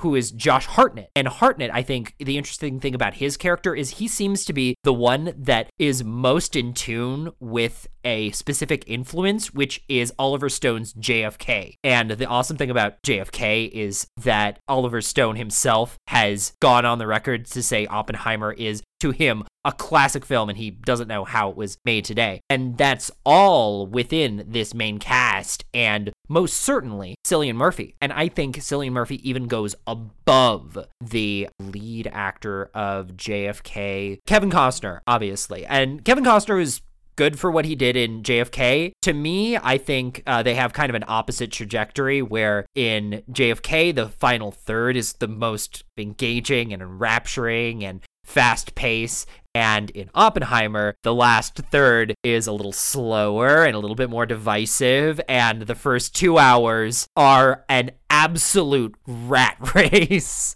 So the first 2 hours is the speed of light. The last hour is the speed of sound. That's what I would say. That's very interesting that you thought that, because there are a lot of crits on Oppenheimer for the opposite, that the final hour drags. But I think in some ways that might just be the TikTokification of people's attention spans. The last third was dragging compared to the first, but they were both really, really fast. It's just that the third was marginally slower than the first, but only by a tad. So obviously, Hartnett is the guy that feels the most like a Costner-esque guy, or at least could have been in the same room as Costner. But of course, in 2023, are you a fan of Hartnett, or have you seen any of his work?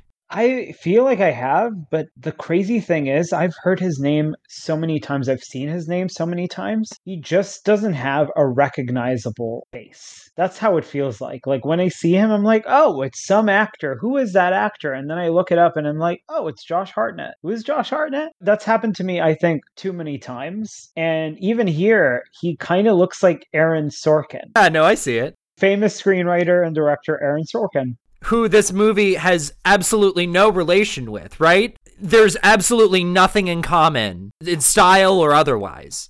Well, his thing is speed of dialogue. With Nolan, it's speed of editing. I think there's a lot in common. Yeah. I think that Nolan was really, really smart with putting relative unknowns front and center. Even though Cillian Murphy is not an unknown, but compared to the rest of the major cast, he is quite unknown. But he put the most unassuming actors in the forefront, and he put the powerhouses against them, because that's ultimately what the movie is about. These really larger than life forces attempting to control the situation of the atomic bomb and its creation, and micromanaging Oppenheimer as a person as well, because they're like, we have authority over you, but how can you have authority over a person who's basically inventing the most dangerous weapon known to man for you? That in itself feels like a paradox when I say it out loud. Even though I appreciate so many of these performances and I think they're all really well done, the two I really want to shout out is Cillian Murphy's and Robert Downey Jr.'s performances, because it felt like the movie was truly about them. And I'll get to this later, but it didn't just feel like it was about them. It felt like it was at times only interested in them. It wasn't interested in almost any other person aside from them. And it's partially what made the movie both work and not work for me. What about you, Jordan? Was there, other than Benny Safdie, who you're a huge fan of for a lot of reasons, was there another actor you were drawn to in this movie? I mean, to be honest, I've named a lot of them, and there's a line in the notes which you've created, Niv, that says Jordan is not allowed to list actors, and so I'm not going to. Instead, what I do want to talk about is something that you've already mentioned, which is that Oppenheimer places a really strong emphasis on tone and becomes more akin to a tone poem versus being something a little bit more narrative. I mentioned that there is, I think, a little bit, or I kind of sarcastically tossed out that there is some correlation to an Aaron Sorkin movie, which I would stand by. I think particularly in the relation of Robert Downey Jr., which I have later in our conversation. But before I talk about Sorkin's influence, I think a more minor influence, but important, is Terrence Malick, and particularly Terrence Malick's The Thin Red Line, which is the only other movie I can think of in existence that does two things as prominently as this movie. Firstly, the cutting to B-roll that happens in Nolan's movie is unlike anything I've seen from Nolan thus far, and is so Malick-esque. Wait, what is B-roll, Jordan?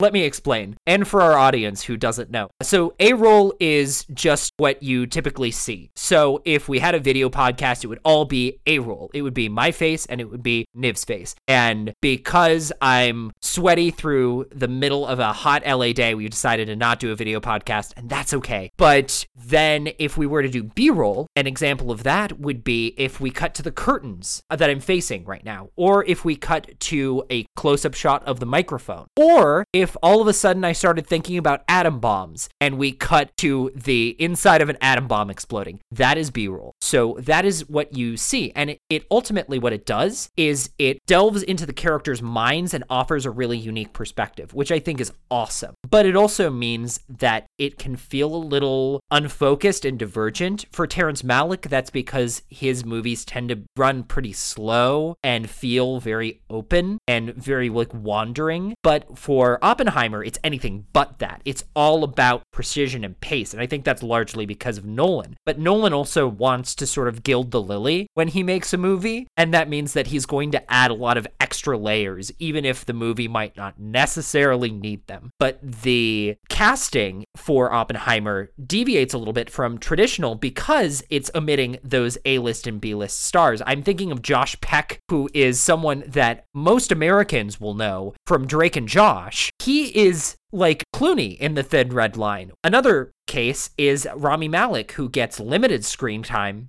Oscar winner, Rami Malek. I think one scene where he speaks and about two others where he doesn't. And to me, that's just like Adrian Brody in The Thin Red Line, because he was made to be the main character when Terrence Malick wrote the script of the movie, but by the time the movie came out, it became something totally different. I'm not exactly sure what the Oppenheimer script looked like, other than that it was written in first person, which is just kind of a fun tidbit. Other than that, not entirely sure, but I can't imagine that it felt as crazy. But it also diverges away from first person eventually.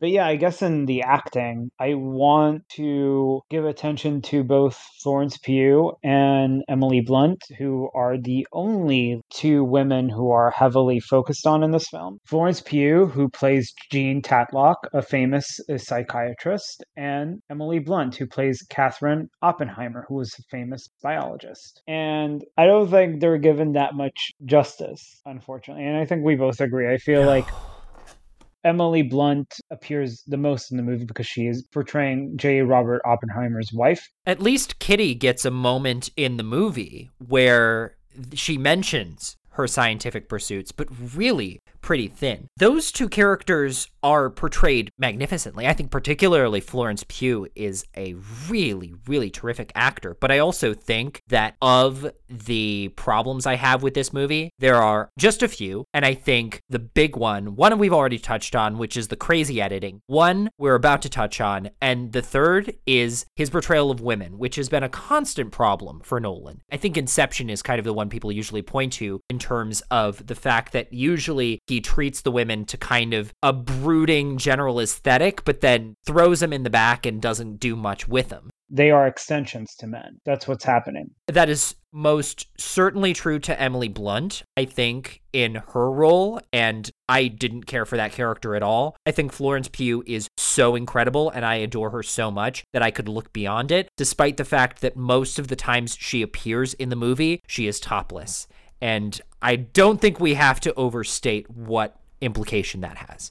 Yeah, and both in the end of the day are in this movie because of their relationship to Oppenheimer, their romantic relationship to Oppenheimer. So we don't actually get to learn much about them in terms of their scientific accomplishments as people, because they were in fact accomplished scientists. We get moments of those accomplishments because Nolan at least draws from history, and that's what attracts Oppenheimer to both of them to begin with. But because it's not their movie, it's in fact Oppenheimer's movie, it again feels as if those two characters feel like an extension of Oppenheimer as opposed to operating individually in this movie. And that feels like a lot of other characters in this movie too, but I think the worst cases are those two characters because of their intimate relationship to Oppenheimer and how those intimate relationships are used against him multiple times. Absolutely, you're right that there are plenty of times in which you feel like you can't get a grip of a character, and I think that might be the point. But it means that when Heisenberg came on screen, I didn't even know who that was. And I remember Casey Affleck appeared for a scene, and I don't even remember who his character was. Who was he in relation to whomever? I know that he was important, but I didn't know exactly how he was important. Did you even realize that Gary Oldman was the guy who played the president in that one scene?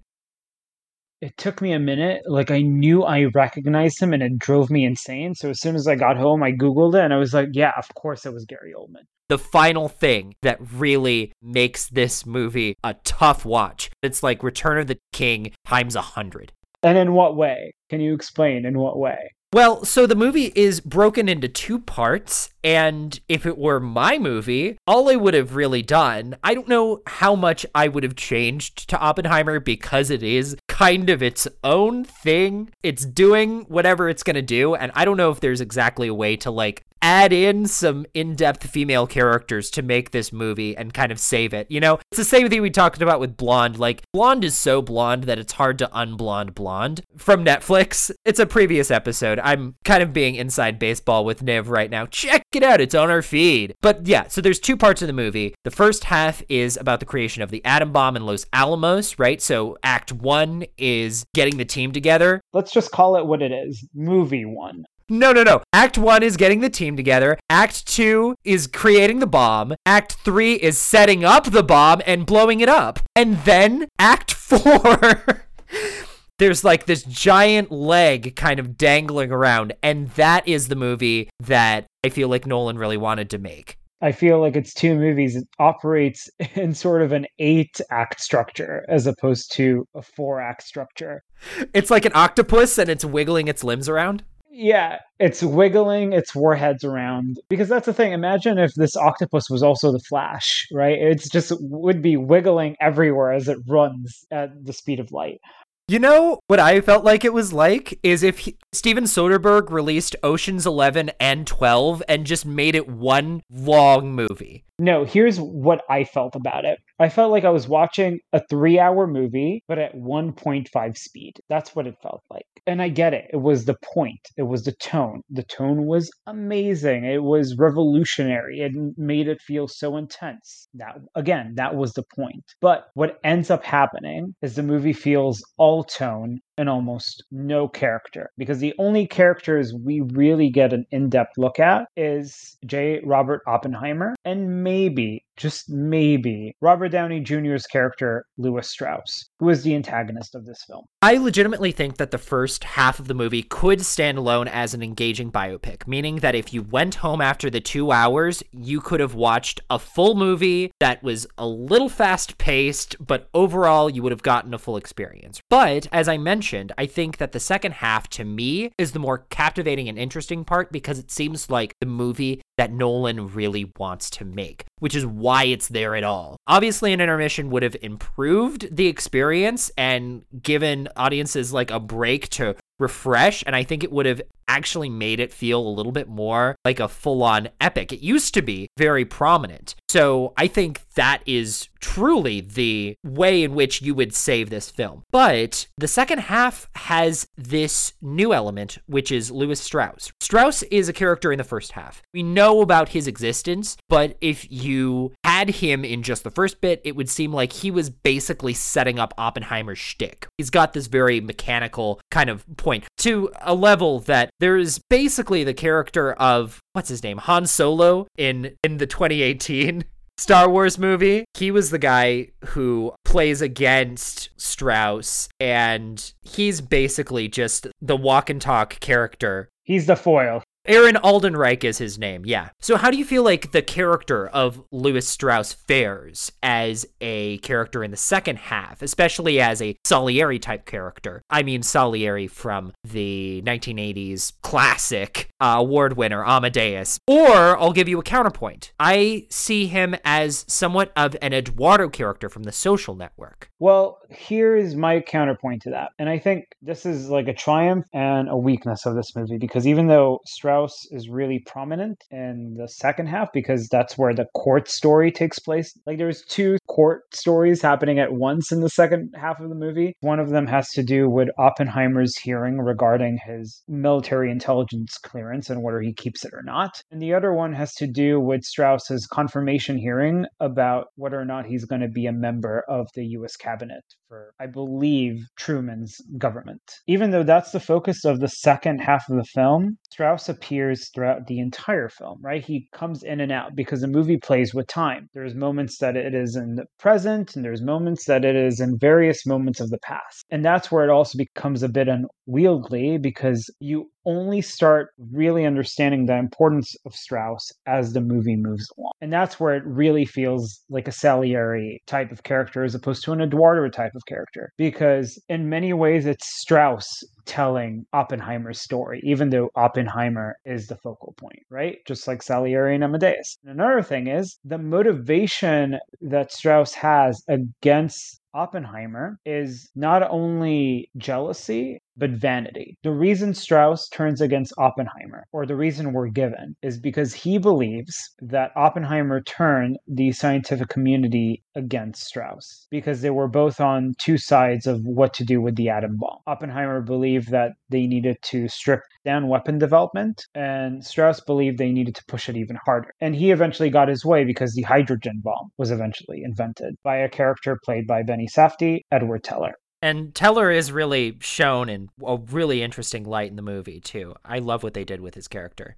He's one of the deeper characters in this movie. Not that there are many of them, but he is like a shining light in this movie. There are not, in fact. And then you get another deep character-ish. Like, he's like an interesting two-dimensional character. Alden Ehrenreich plays Strauss's Senate aide, and he's the one sort of helping him prep and go through this Senate confirmation hearing and trying to reassure him that he will get through. But as the movie moves along and this confirmation hearing gets through, Ehrenreich's character starts turning on Strauss because he starts seeing him for who he really is. A person who lets vanity and selfishness drive him. And he ends up being not only Strauss's foil, but also the sounding board for how the audience feels. Because that's the thing, this movie feels like a double-edged sword almost every minute you're watching it, because every triumph is followed by a massive annoyance. For example, this movie focuses so much on Oppenheimer that we empathize with him. We have to empathize with him because that's the character that we understand the most. So we get a very doctored viewpoint on him that Nolan is very intentional about. And it creates this thing where we almost don't care about any other character other than him. So when Ehrenreich's character chides Strauss for betraying or causing damage to Oppenheimer's reputation for petty reasons, we are absolutely on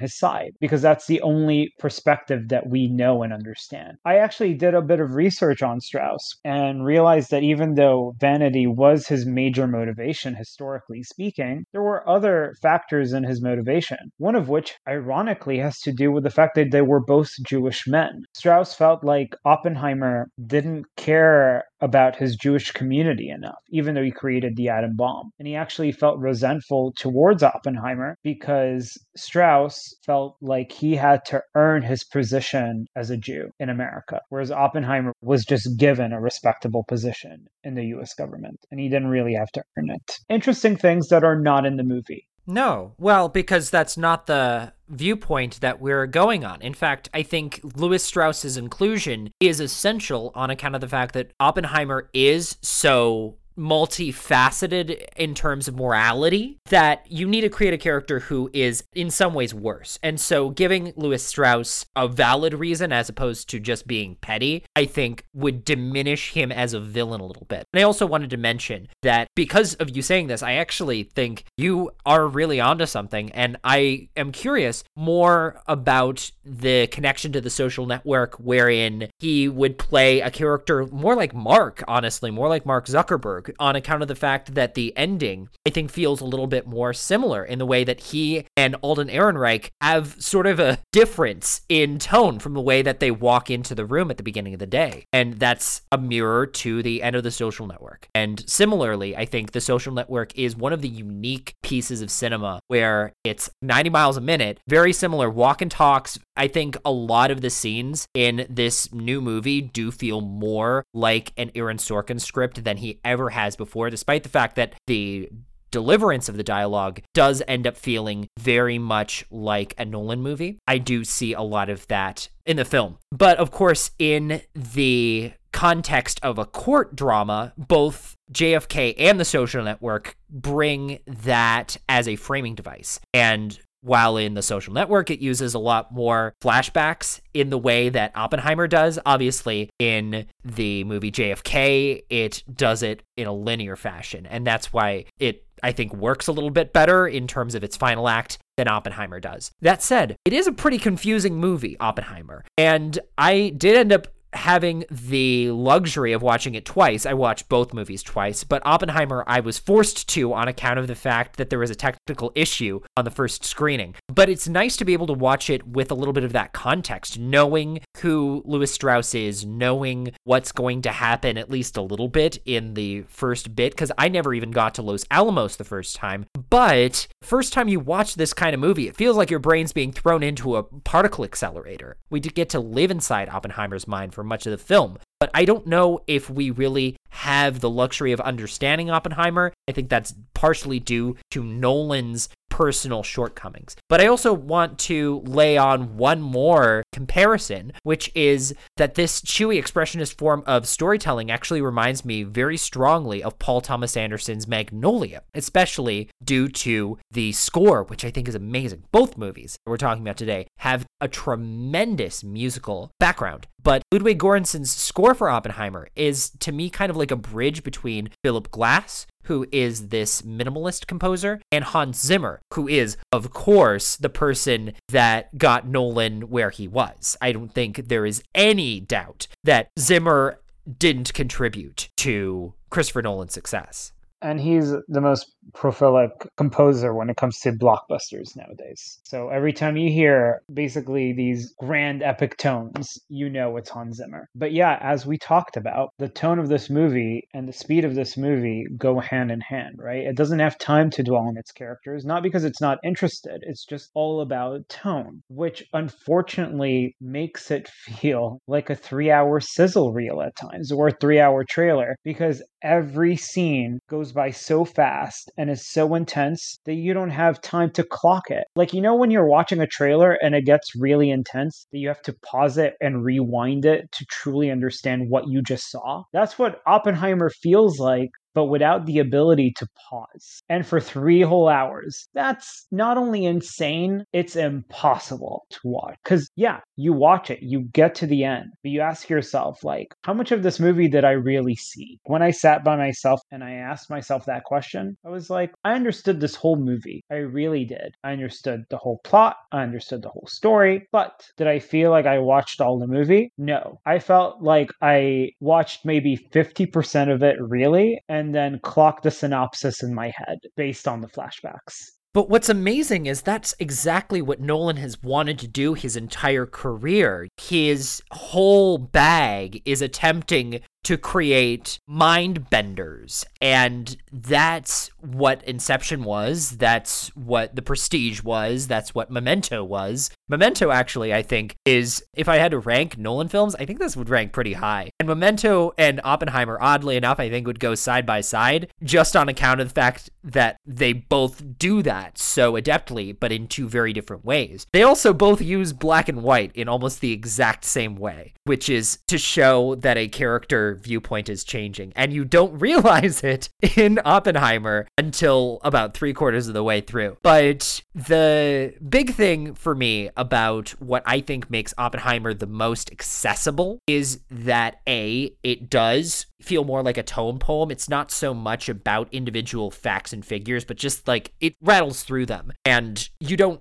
know because you don't have to know, I guess. You just need to know that he builds the atom bomb. The facts are there if you pick them up, but really, it's like a grab bag. If you pick up half of them, you're honestly doing better than most. And the big stuff is things that we get to again and again and again, which also brings me to the inclusion of Albert Einstein adding an extra dimension to this movie. While it doesn't always happen in the most historically accurate way, from what I gather, they overemphasize Einstein's contributions. Oppenheimer and Einstein did in fact know each other. And obviously, as historical drama to young people, I would have hated this if I watched it as a young person, because it is a little melodramatic, because it is pretty fact heavy, because it's pretty grim. But because of that challenging nature, I think having this like TikTokification, for lack of a better term, or trailerification is something that will help for that accessibility. And adding Einstein into the equation, I mean, you see Einstein on screen and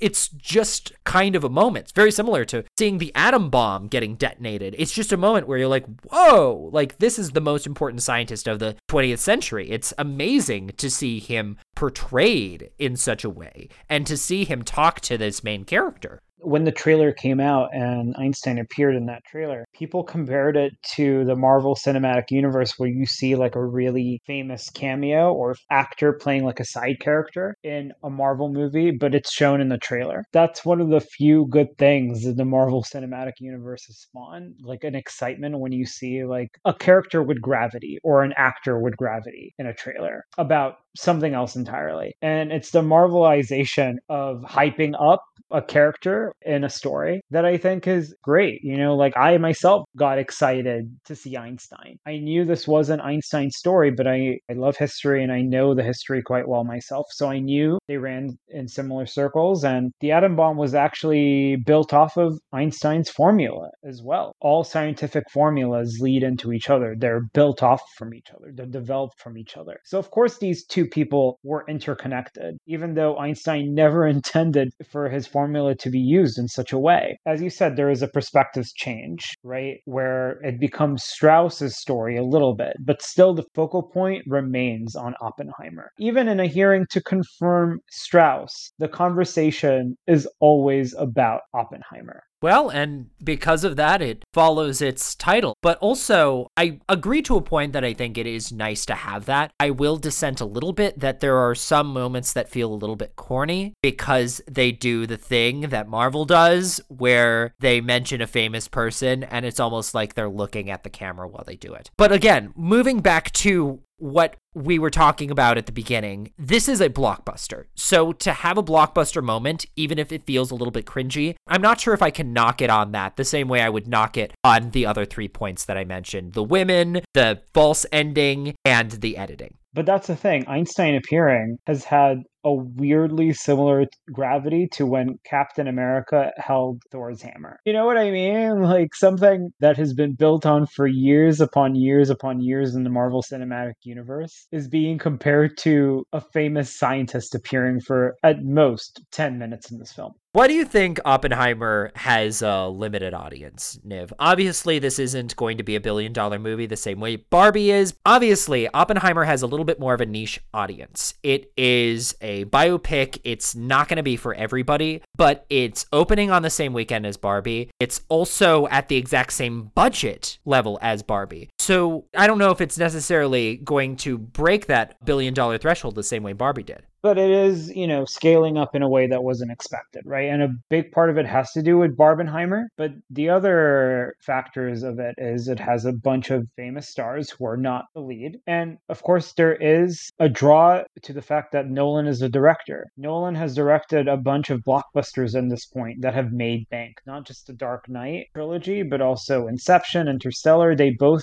did very, very well in the box office. And they were movies that weren't based on any IP. So Nolan at least deserves kudos for that alone. But the thing that is alienating audiences, I think, and has them be more attracted to Barbie as a viewing experience is the simple fact that this movie is 3 hours long. That's it. It's a really, really long movie. And people just don't have the attention span for epics anymore. You were right when you said, like, this feels like an epic because it is. It's designed as such. And not only that, you mentioned something very, very important earlier on regarding Oliver Stone and his comments about this movie. He said that this feels like a classic movie. I think when he says classic movie, he means Ben-Hur or other great epics like that don't get made. And there's a reason why they don't get made anymore. And the biggest reason is they're just too dang long.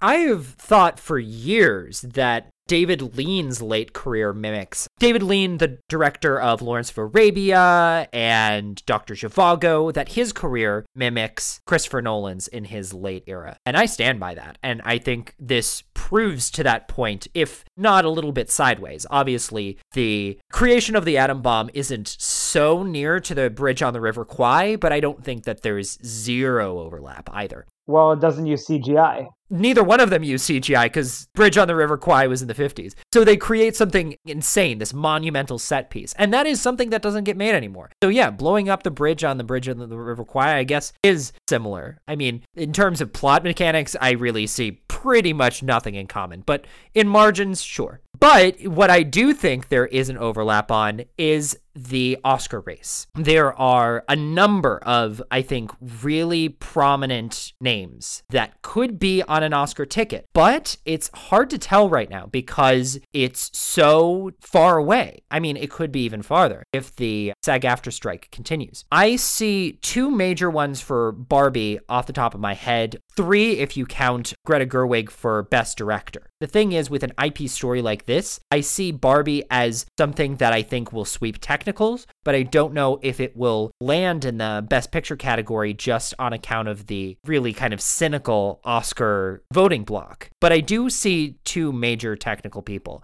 which is Sarah Greenwood, who is the set designer. Incredible set designer, really feels like a Kubrickian set. She also created a really amazing set for Anna Karenina, directed by Joe Wright, and Rodrigo Prieto, for no other reason that because he is Martin Scorsese's cinematographer, and I feel like he has outdone himself with Barbie. And I know I bashed the script a bit, but I think it will get a nomination for Best Original Screenplay, if nothing else but for that monologue. In terms of acting, I think that Barbie will definitely give nods to both Margot Robbie and Ryan Gosling for Best Actress and Best Actor. Yeah, and for Oppenheimer, I'm seeing a pretty good chance that we're going to get two wins. I see Best Director for Christopher Nolan, and even more so, Cillian Murphy for Best Actor. I think his role as Oppenheimer is so well deserved, and he's been in the game for so long. I can't see a world in which anyone else takes Best Actor. Here's my caveat. I think you're right about Cillian Murphy, but I think Nolan is not going to win. In fact, I think someone else is going to win in a category you didn't mention. I think Robert Downey Jr. is going to win Best Supporting Actor.